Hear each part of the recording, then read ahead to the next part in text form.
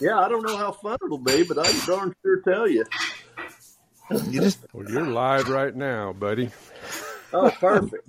Yep, Jay Adcock live and in the house. Welcome, Jay. Well, thank you. Thanks for having me. Dude, I've been looking forward to it.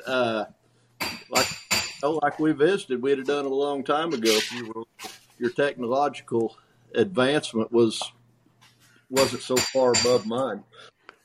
Good thing you put that last part in there. Oh boy!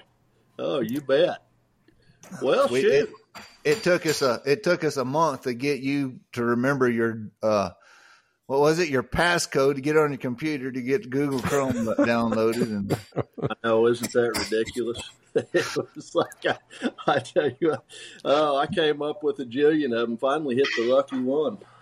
Well, I was really going to be hard on you, Jay. We had my dad 2 weeks ago, who's 78 years old, and we had Ryan Moats last week, who's an NFR team roper, so that means he's a real team roper, right? So we had I can't say old because Pop will kick my butt, but an older gentleman and a team roper knowing how to get on, and we couldn't get a rawhide braider to get on there. Those guys have more time to sit around and goof off on the computer than I do. I guess so. I enjoyed listening to both of them. They were fun. Pop, he kind of took over the airwaves on us and became Mr. Popular, so we're already getting demands to get Pop back on, but it's all good. Oh yeah. Yeah, I could listen to your dad and his stories for a while. You got any cowboy stories? I think that'll be good for us to get into some cowboy stories. Surely you got some Wild West stories, Oh yeah, shoot! I tell you what, I'm gonna have to kind of censor them, clean them up, or what? Most of them are pretty clean, really. There's well, it depends on you want to hear some from out west, Oklahoma or Texas. It's well, so tell everybody about where you come from, your background, and all that. Just for those that don't know, and you're a TCAA, our newest member of the TCAA, rawhide braider, and according to Pablo, a leather braider. You'll soon be a rawhide braider. Before we get past that, I brought something the other day. I can't remember what it was, and Ella was sitting there watching TV or something and looked over there and said, leather braider. Keep her away from Pablo. Pablo has. But anyway, I grew up as a kid here in Oklahoma, and grew up in a pretty large family. My mom had me when she was very young, and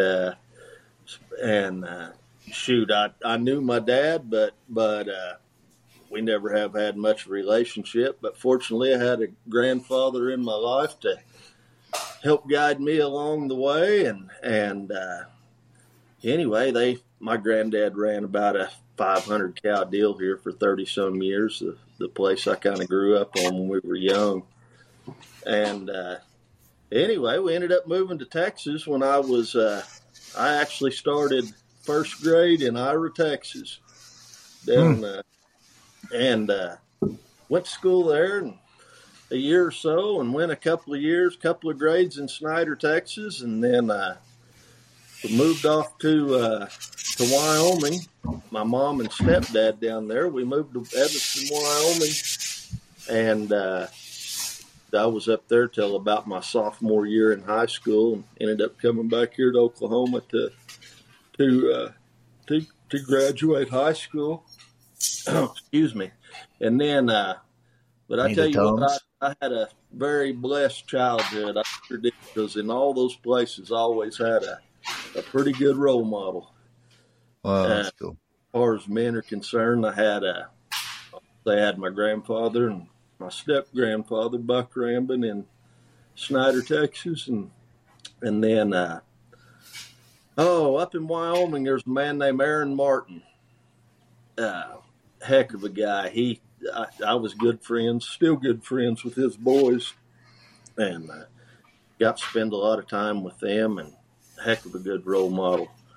And anyway, but this whole time I was all I ever wanted to do was cowboy, just be horseback, and I thought the ultimate dream was, just to work on every big outfit in the country. And there were two guys in my life that Mike Burkhart and Charlie Chambers. They were both right around here. Mike's was my uncle, and they did some rawhide work, and it always amazed me. My grandmother had a set of hobbles hanging on the wall that Mike had made, and with some pineapple knots on them and whatnot. And I can remember just being really young, 4 or 5 years old, and those hobbles just amazed me. And anyway, so Mike helped me a little, and Charlie Chambers taught me to braid a quirt when I was about 14, and then my mother made it possible for me to go spend a week with Frank Hansen in Lakeview, Oregon, when I was 15, and Frank really taught me to cut up a cowhide and cut enough string to braid some rietas, and anyway, so Frank got me started up there, and we were just kind of off and running, and it's kind of funny how that goes, because I thought, boy, if I could ever get to braid like Frank Hansen, I'd be on top of the world. And anyway, so my stuff looked just like Frank's for about 5 or 6 years. But anyway, and then, keep progressing. And then you run into this Louis Ortega stuff, or I did. And I thought, man, there's a whole nother level, and but it didn't. I never looked at it as intimidating. I thought, man, one of these days we could tie that fine a knot. And the great thing about Ortega's stuff is that it's so serviceable. It doesn't matter how fancy it is. It's all very, very usable. And I always admired that. But anyway, that was kind of the start in the rawhide deal. And then I ended up. I worked on some ranches around here when I got out of high school, and took off. Shoot, it was just a day or no. I worked here a couple of months, and then the fall after I graduated, I had the opportunity to move to Coalinga, California, and work at Harris Feeders, big feed yard out there. And that was quite an experience. Had some really good times out there, and I tell you what, it was, turning an 18-year-old kid loose in California. It got quite an education out there with those guys. California got an education, or you did? Well, both of us. Oklahoma, 18-year-old Oklahoma kid in California could be newsworthy, right? Oh yeah, there's, that feedlot deal was a good experience. I spent 7 or 8 months out there, and I went to work at Harris's smaller yard there in Hanford and Lemoore, right out of Lemoore, California. And I was working there with a fella named Randy Bennett. And Randy had spent a few years up the ZX Ranch there in Oregon. And anyway, boy, he was really encouraging me, when you get tired of this feedlot stuff, you need to go up there. And I thought, well, shoot, that's just, 40 miles up the road from Frank Hansen's. And this is pretty funny because he gave me a man's phone number. And I don't think he'll get too mad if I tell the story, but it's Wade Cooper. He's still at the ZX. He might have been there 40 years, but anyway, so I called Wade up, and Wade grew up there on the padlock in Wyoming, and then he worked for Benny Binion was wagon boss there for Benny Binion and Bronc Man. But anyway, that's before he went to the ZX. So I call up Wade and told him I was looking for a job. He said, "Well, what part of Texas are you from?" I said, "Well, I'm from Oklahoma." "Well, we probably don't have anything that would interest you up here." That was the end of the conversation. That was that. And anyway, shoot, I sit there for a day or two and thought, well, shoot, I'm going to Oregon anyway. Something will happen. And I went up and spent a day or two with Frank's and they're at Frank Hansen's, and fine people, Frank and Gene Hansen. They took me in just like one of their own, and I did go by and stay with them several different times. But anyway, I visited with Frank for a day or two, and I thought, well, I'm going up to ZX, see if I can get a job. So I drove up there and up at the Red House, the kind of the main headquarters right there at Paisley. There was two houses there at the time, and I didn't know who was who, but I thought, well, shoot, maybe I can get a job in person. So I went and knocked on the door, and it wasn't Wade's house, it was Mark Williams. They both lived right there at the time, and it was on a Sunday afternoon, and Mark said, well, can you start colts? I said, yes, sir. And, which I'd started a bunch of colts through high school, enough to make a truck payment and so forth. So, and he said, okay, let's shoot, you're hired. So anyway, I ended up moving in the bunkhouse and if I'd have knocked on Wade's door, I don't know if I'd have ever got the job or not, but it was fun because, we got to trading. I was on Mark's crew and Wade had the crew there at headquarters and we got to be good friends. It took a little while. And he actually offered me a job later on. Wade did, he said, but you're going to have to do something with that accent.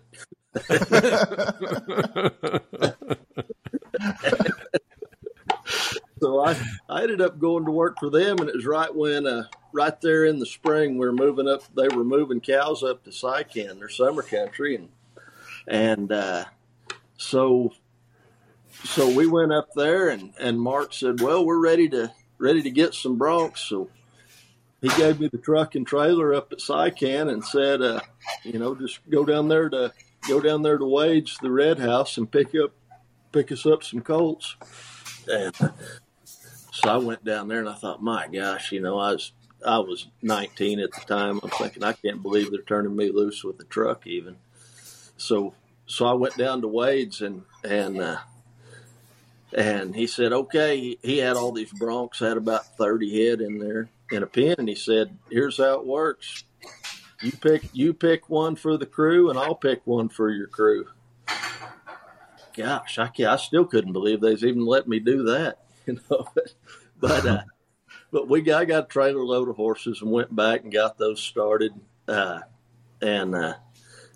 just had the time of my life. That was if you wanted to cowboy, to me, that was might still be the best place in the world. And anyway, I spent a season there and decided I needed to go see some more country. So I went on down, spent a couple more days with Frank and I ended up going down to work for Merv Takis at the Squaw Valley Ellison ranches, better known as the Spanish Ranch, but the Squaw Valley side of it was on the west side of the mountains from the Spanish Ranch. And so Merv, he ran a crew over there, tough old bird.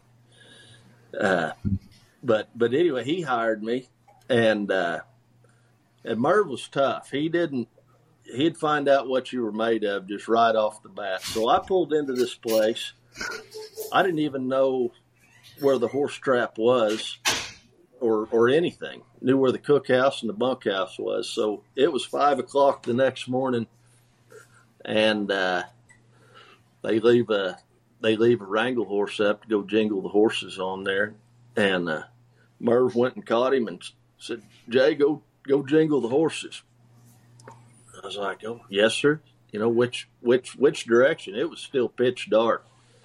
And he said, "Oh, just turn his old trot out there to the south a little bit and turn that horse's head loose. He'll find him." So anyway, we go out there. I go to beating around. Finally find the horses out there, and I go to bringing them into headquarters. And anybody that's been to Squaw Valley knows that it wasn't real pristine then. I mean, there's old farm equipment and falling down barns and just kind of junk everywhere. But I bring these horses in, and I'm bringing them pretty hot and heavy. Well, up there at the ZX, they'd run everything in the ropes, had about 80 head of horses, and you'd have to bring them pretty hard, or the front end would turn back on you in those ropes. So when you bring them, you're wrangling or jingling the horses, you bring them hard. Well, I didn't know any better, so that's the way I was bringing them there at Squaw Valley, first morning. And we come smoking down through headquarters, through that old junk, and those guys are out there waving their arms. Whoa, whoa, whoa. And they got them turned into this big board corral. And, oh, shoot, I think about 10 of them tried to go through the gate at one time, and we knocked a corner post down.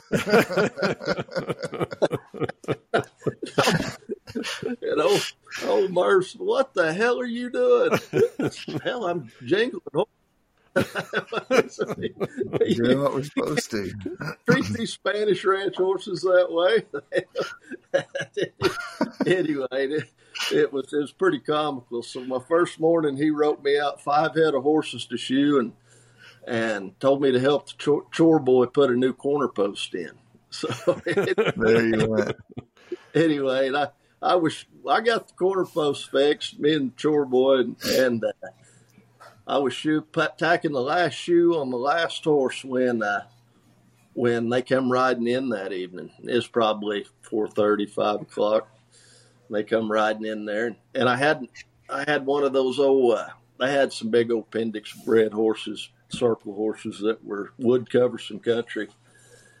And I was finishing a front foot last shoe, and I had a stand out there, and I had that horse's foot up on it, and Merv come in, and he was kind of giggling when he rode up there. And he said, "Well, did you get kicked any?" "Yes, sir." "Well, did you get popped?" "I sure did."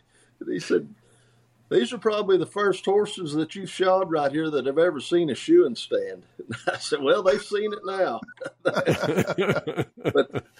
that was a good time working for Merv. That boy, he was tough, and we did cover a lot of country.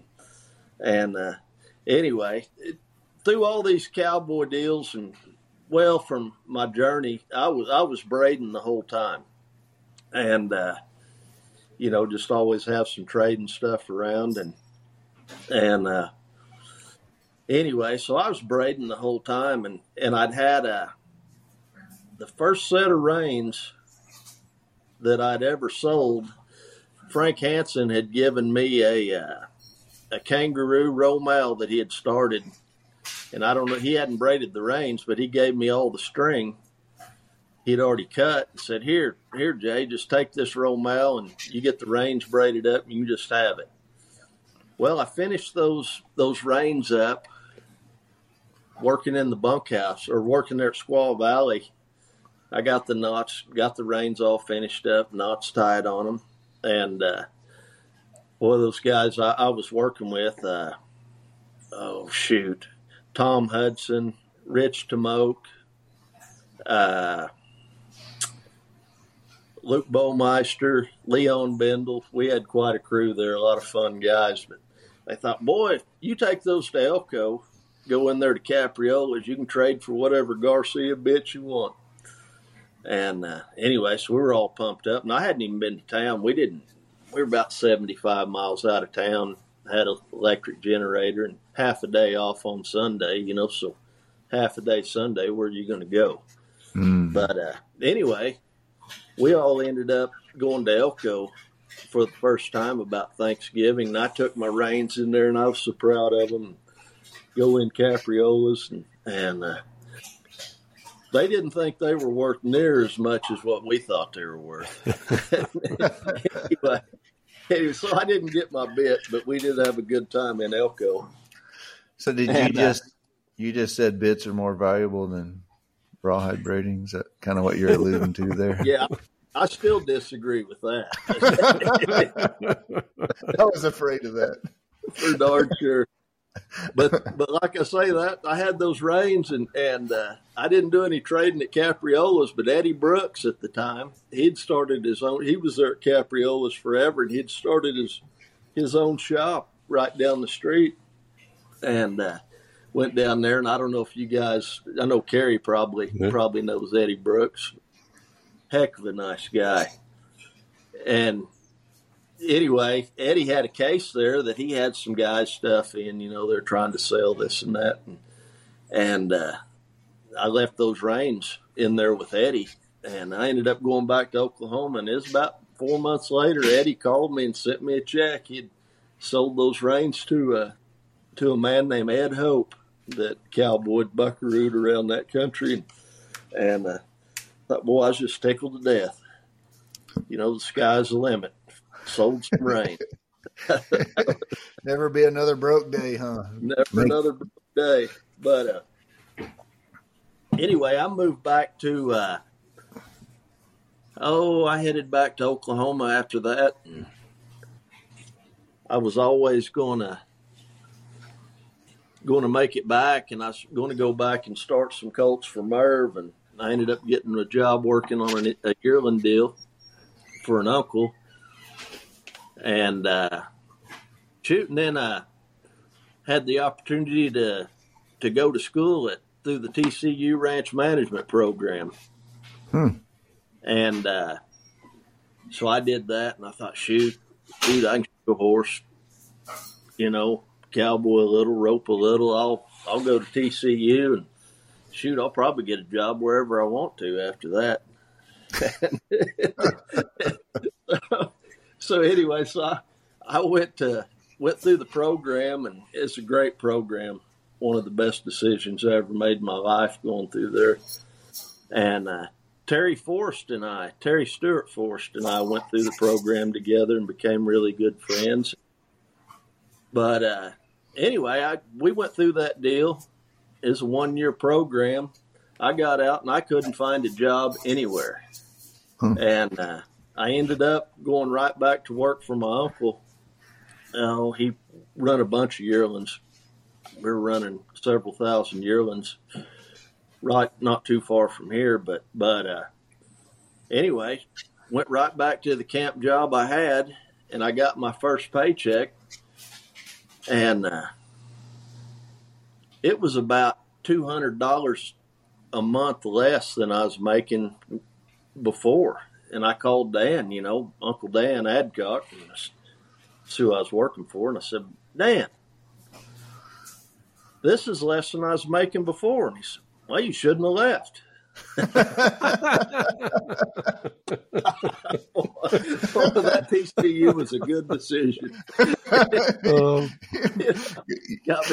Got about $10,000 worth of debt paying for it. Anyway, but it wasn't long after that Terry Forrest called me, and she said, hey, we're buying a ranch at Warwick, Oklahoma, and we'd like for you to come look at it and just run this place. They originally bought 12,000 acres down there, kind of a one-man deal.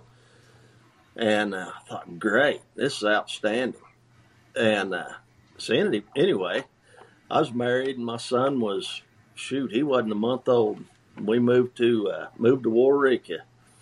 And like I say, that's the first property that Stewart's had ever bought. Their original home ranch had been in their family since before the Civil War. The oldest family-owned ranch in Oklahoma. But anyway, they bought this place at Warwick, and I moved down there. And man, it was a great opportunity because it was just wide open, no house, no barns, nothing.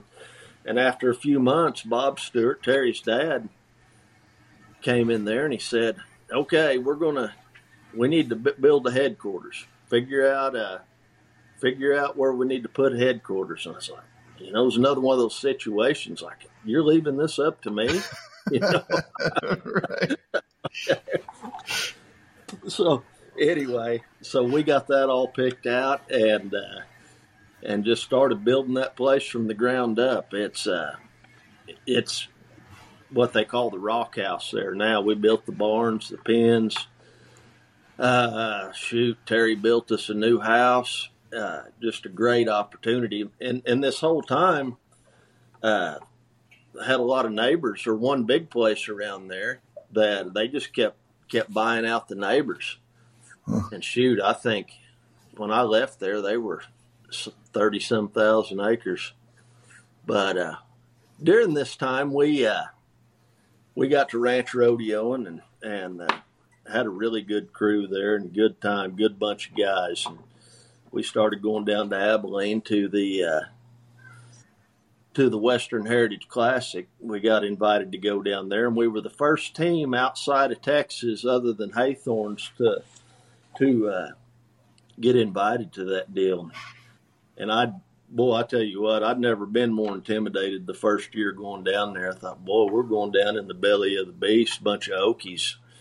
And anyway, I'd never been more surprised. That was the best bunch of guys, people down there, and very welcoming. Had a good time, and we were showing some resources too. And anyway, we went down there the first year, and I'm not bragging by any means, but it did happen. We did win the rodeo there the first year, and I won a super horse on a Stewart Ranch horse during the rodeo.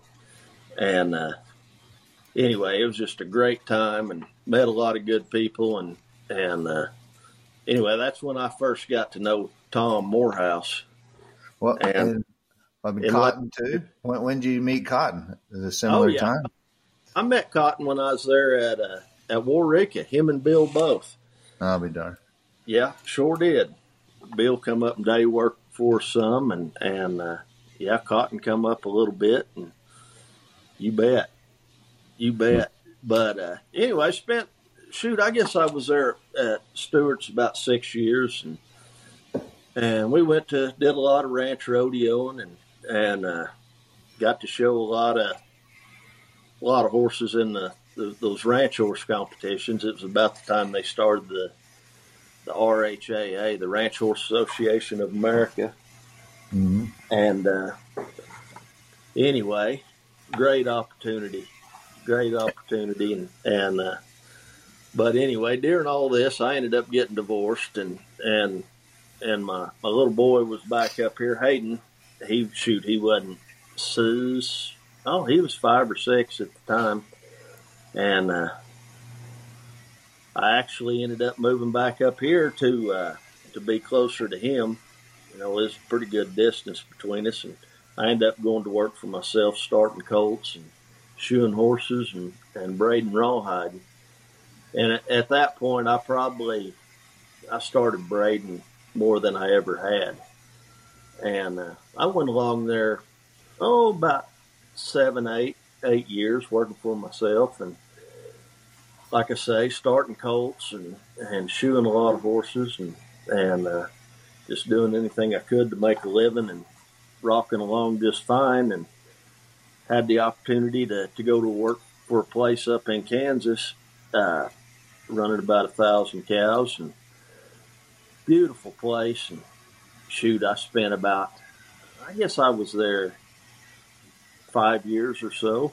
And anyway, took me, I was there about 5 years and realized what a terrible employee I was. And ended up going back to work for myself, and we ended up back down here in Osage County, and me and Ella moved back down here. My daughter Ella is 11, and she's lived with me since she was 4, and that's top priority now. And it's worked well because working here in the shop and trying to crank out this rawhide. It fits right into taking her back and forth to school and hitting all the basketball games and softball games. And so anyway, here we are. So full-time braiding for sure now. How long you been full-time braiding without shoeing horses and all that business? Oh, yeah. And it's, and I tell you, the toughest thing about that is it's not that just you're kind of jumping out of the full-time cowboy world and, you're working. And what's hard on me is you got a crew of guys that, you got a pretty tight-knit group that you're working with all the time, trading help. And I've kind of got a habit of, when I bail into it, I'll bail into it, all the way. Well, I go back to making a living braiding rawhide, and it really cuts down on your time or availability to go help people. Yeah. Like shoot up, and I still try to, especially branding season in the spring. But, those guys will call you and you're like, man, I apologize. I can't make it. I got to get this done and that done. And well, pretty soon they quit calling you. Yeah. I kind of miss camaraderie for sure. Well, I was going to say that the social aspect of working with the crew, roping did it for me, and roping every afternoon at 5:00. There was a big social aspect, a release for me out of the shop that was very welcomed, right? And so when you quit doing that and all you're doing is shop time, well, I miss the buddies every now and then, like, hey, what are you guys doing? Because we live such social lives in these shops, Oh, absolutely. All our friends, me, myself, and I.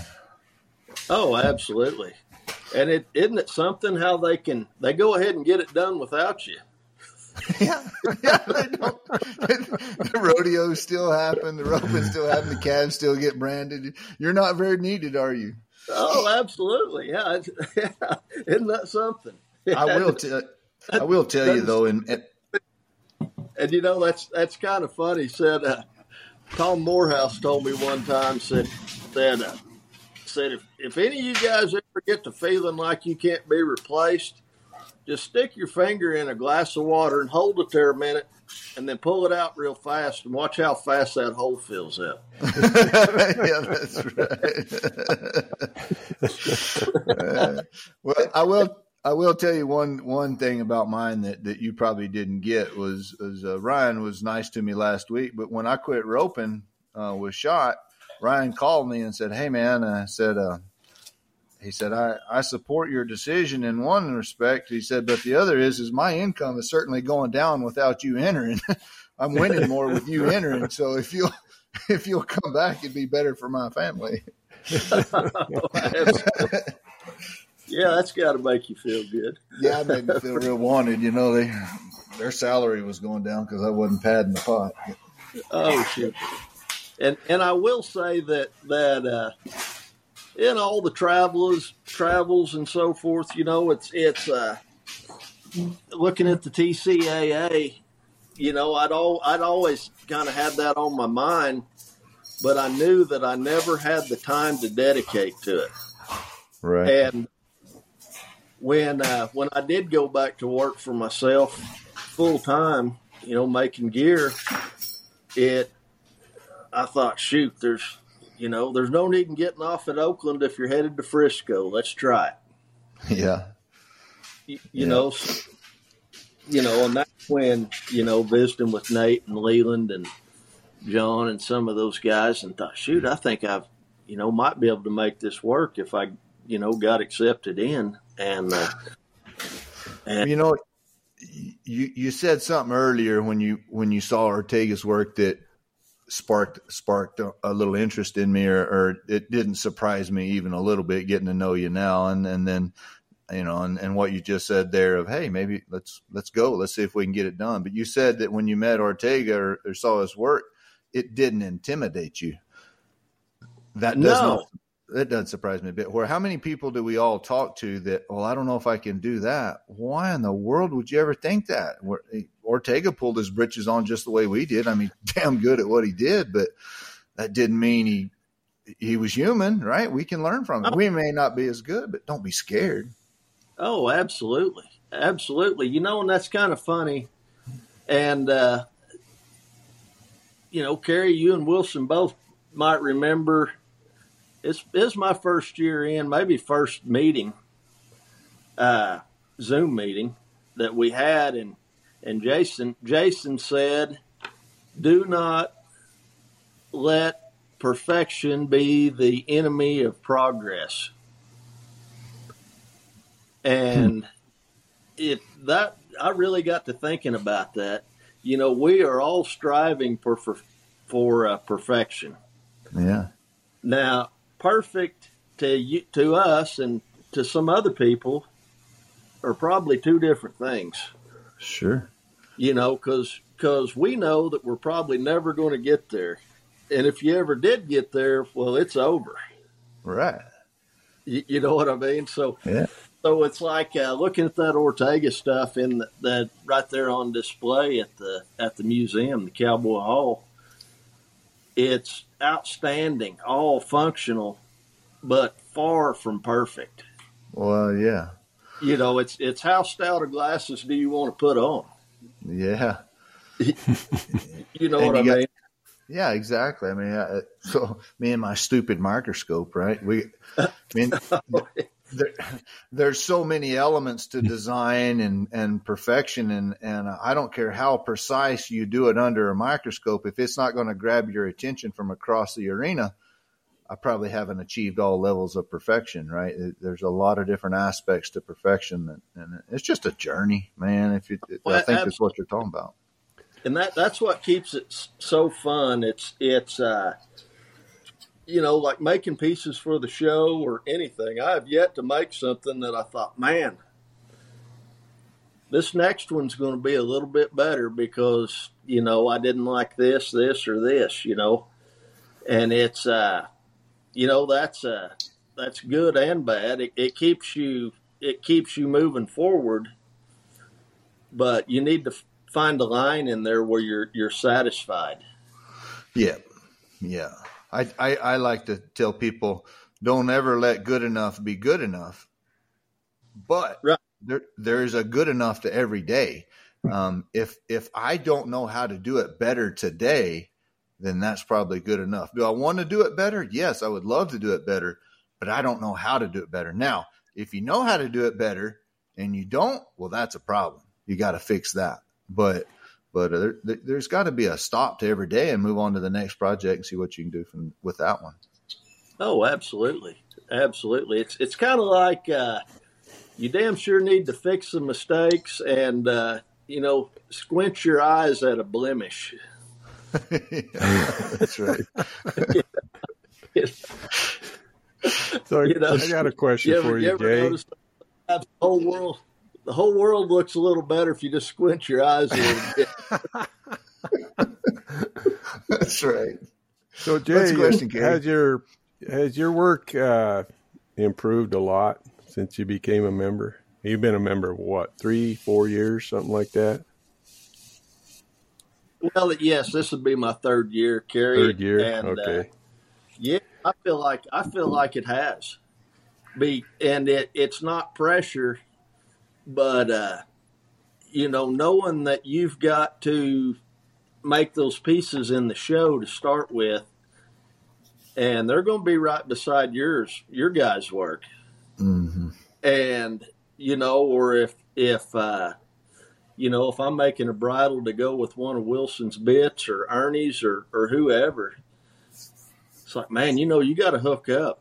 It's got to be as good or, you know, equal to, or you try to do better than what you guys are making, you know, and then also even, you know, everything I make, you know, you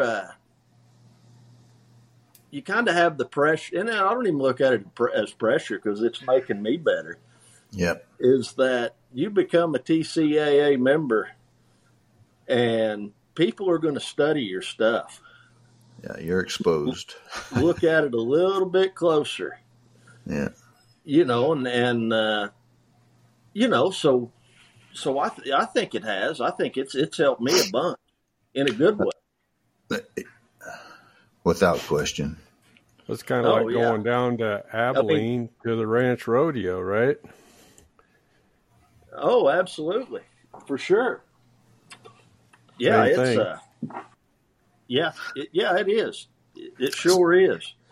So let me ask you this, speaking of TCAA and now a bit of a family atmosphere, would you relate it to the bunkhouse situation with all the crew and the guys? You know, I mean, you don't have to live with them and smell their dirty socks, and eat 3 meals a day with them. But it's still, to me, there's a little bit of bunkhouse atmosphere in that we're family and a crew together. Oh yeah, somewhat of a brotherhood. Yeah. You know, and it's you know, and I was thinking about it when you know, when we went out to spend our time out in Maryland. Yeah. And you know, it was, you know, just due to the political atmosphere, I think there were several of us that you know, maybe not really wanted to go to Washington D.C., but maybe a little hesitant. Mm-hmm. And after we got out there and we had so much fun, you know, it's like, I think, shoot, I tell you what, I think we could go about anywhere, you know, our group and have a good time doing it. Well, I certainly know that after 19 years in the group, this will be my 19th year, I've seen us go some crazy places like Arlington, Washington, right, Cary, when we went up there, Washington State, and we didn't exactly blend in. Let's just put it that way there. Maybe less than what we did in Maryland, Jay. We had lots of looks, but we have fun, and people kind of get attracted to us because we're having fun. And now we add Mr. Personality Jay Adcock to the deal. Yeah, you remember that walking through DC and Smithsonian and, you know, everywhere we went, you know, and there was so many people that were, holy cow, are you guys, you know, it was just smiles everywhere. Really? Yeah. You know? No, we're not from Texas. Well, Jay found out how backwards guys from Idaho can be, sitting there in a little cafe outside of Washington, D.C., and I'm sitting with these rawhide gummers. And Jay, I know you're just dying to tell this story. Oh, I know. And the only thing that would have made it better, Cary, if we were sitting with the president when you demonstrate that. Yeah. So anyway, those who don't know, we were eating at this neat little place. That was kind of I didn't expect to see that little down home kind of place right there. No, but I didn't either.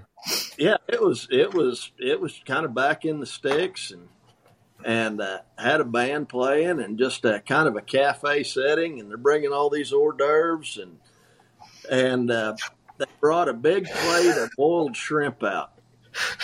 Boy, we were excited about those. We go to digging into them, and I was sitting right beside Cary.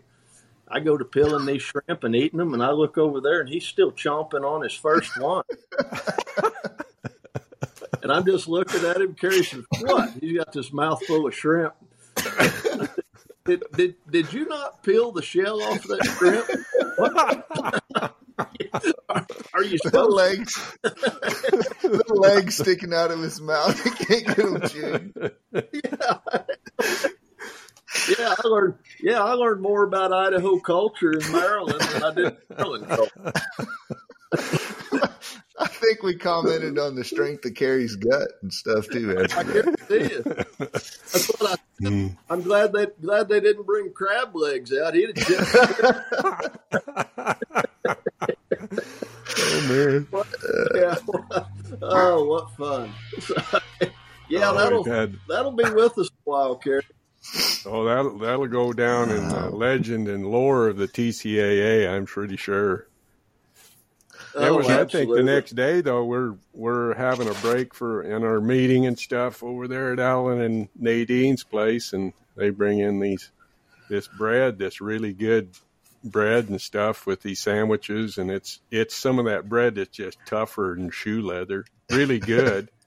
And Jay's over there gnawing on this thing with his pocket knife, trying to get that. And I walked over there and I said, Jay, people from Idaho, we don't need a knife. We just eat that.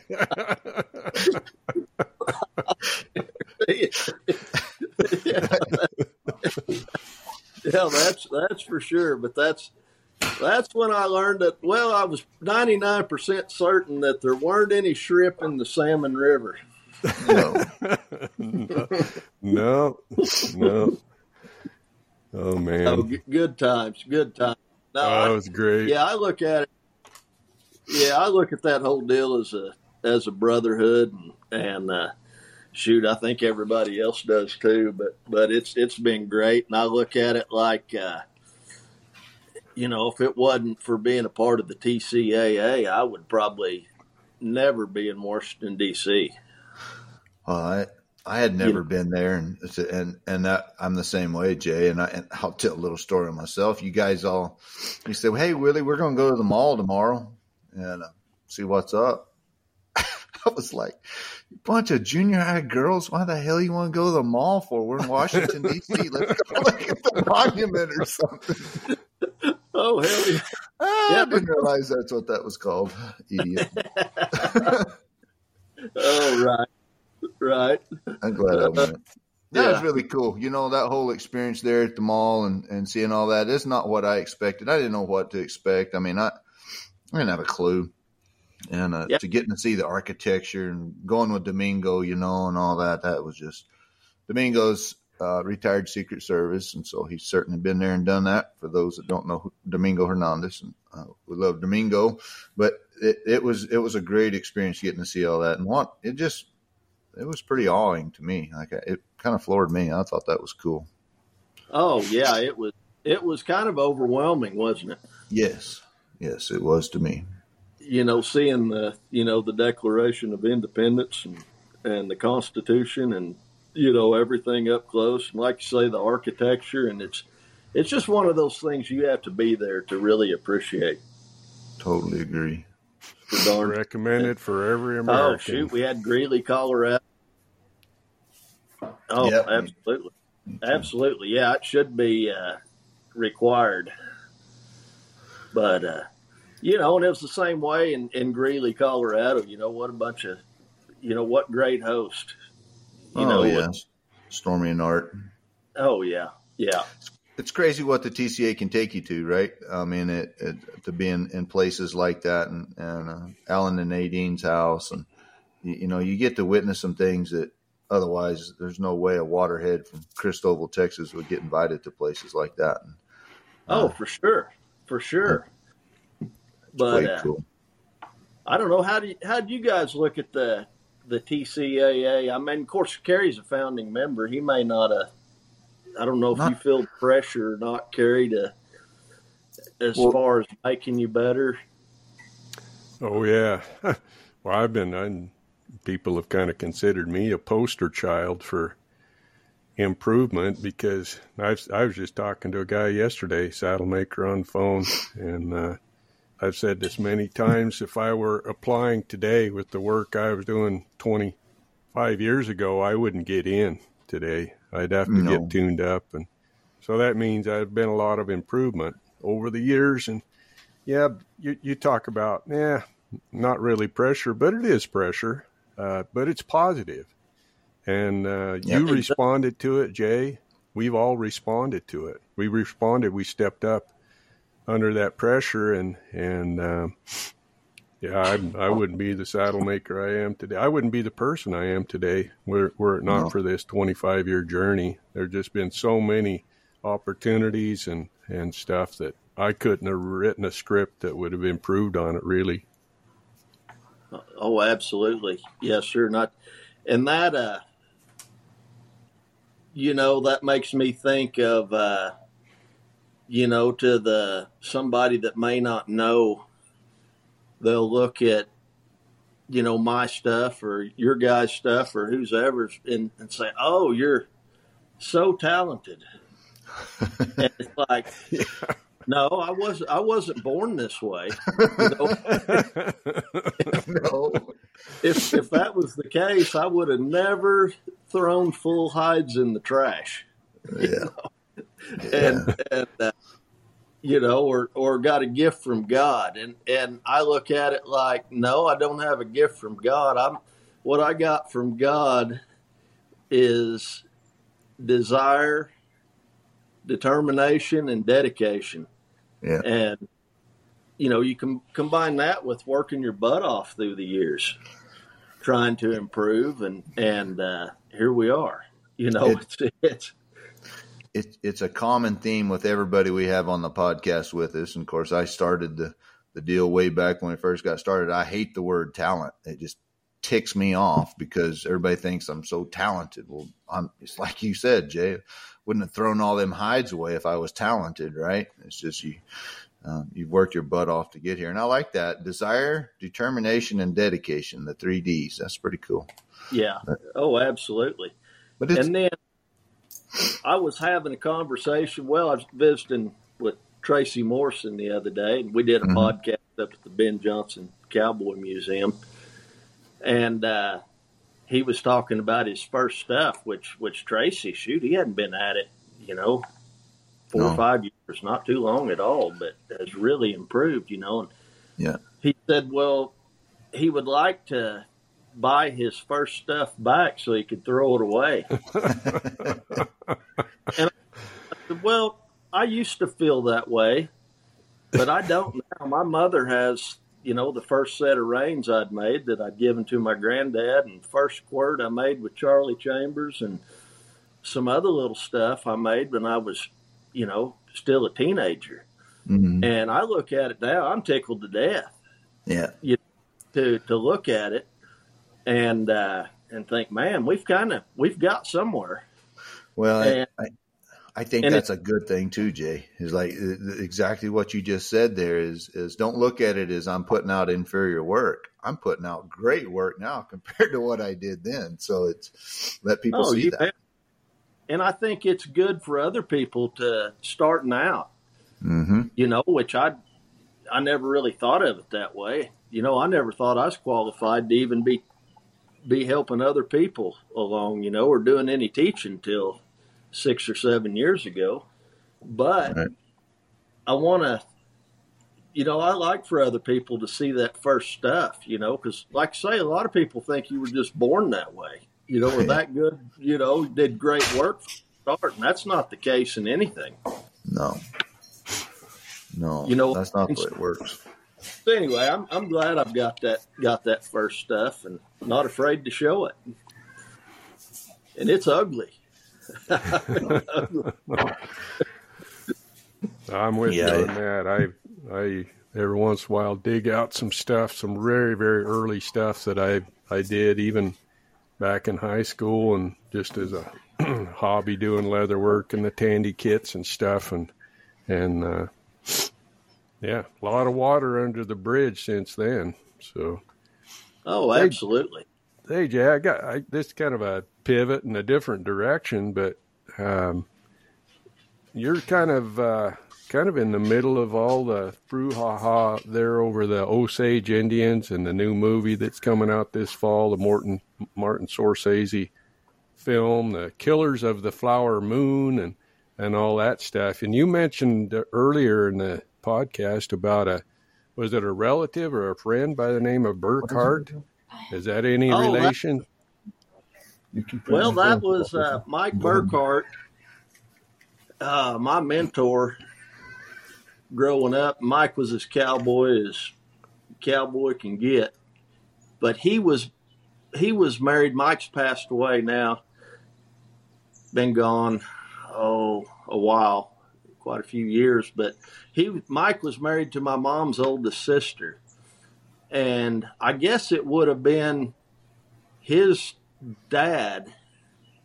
His dad was a brother to two of the main characters or the people that carried out that stuff. But his dad never involved in any of it. And so growing up, it was, something you'd hear about every once in a while, but never really discussed or talked about, because, of course, family wanted to distance herself from that stuff, because it was a pretty bad deal. But yes, Mike was related. Wow. To that whole deal. And I hope you didn't just get me lynched, but. Well, that's going to be a great film coming out, I guess, in October, but major. It's like a 4-hour film, I think I read someplace. Big deal about that story of the Osage Indians back in the 20s. And, it was it was really a bad deal, and that was the FBI was formed. That was their very first case. They were put together to solve that case, and they basically did very, very little when it came down to it. They picked out 2 or 3 guys out of probably hundreds that could have been implicated, but anyway, but yes, it was very deserving that there's a movie made of it and the history known, and a very tough time, but it's supposed to be out in October, and that's what I've heard. Finally, it's been ongoing for quite a long time, but Leonardo DiCaprio and Jesse Plemons, what's the other guy? Robert De Niro. Robert, yeah. Mm-hmm. And Sturgill Simpson. I made Sturgill Simpson a quirk for, he was playing a bootlegger here in the movie. So we'll see how it all turns out. I believe it's the highest budget film ever made. Good gosh. 300 and some million. And they were several months here in town, had a lot of the streets, they had put dirt on and had the 1920s vehicles, and it's a big deal. But it's ought to be a really good movie. And they've had a viewing, the Osage have seen it. But nobody else has got to, and I think everybody's fairly positive about it. They seem to be. But I haven't heard a lot. Yeah. Well, I read the book, I don't know, probably 5 years ago when it first came out, and I thought, wow, that is a page turner. That was it is for sure. Yeah, I read it myself. It's one of those you can't put down, and and you can't believe it really happened. Like it did. But I tell you what, it's pretty evil. A lot of money, bad stuff. Yeah, that's all it was. Yeah, that's all it was. Yeah. Well, I think at the beginning of the book that David Gran, the guy, the research journalist or guy that did that book and uncovered a lot of information. Some of it was known, but he uncovered a bunch that hadn't even seen the light of day yet. And he talked about the fact that the Osage Indians in the 20s were the wealthiest people per capita in the world. Yep.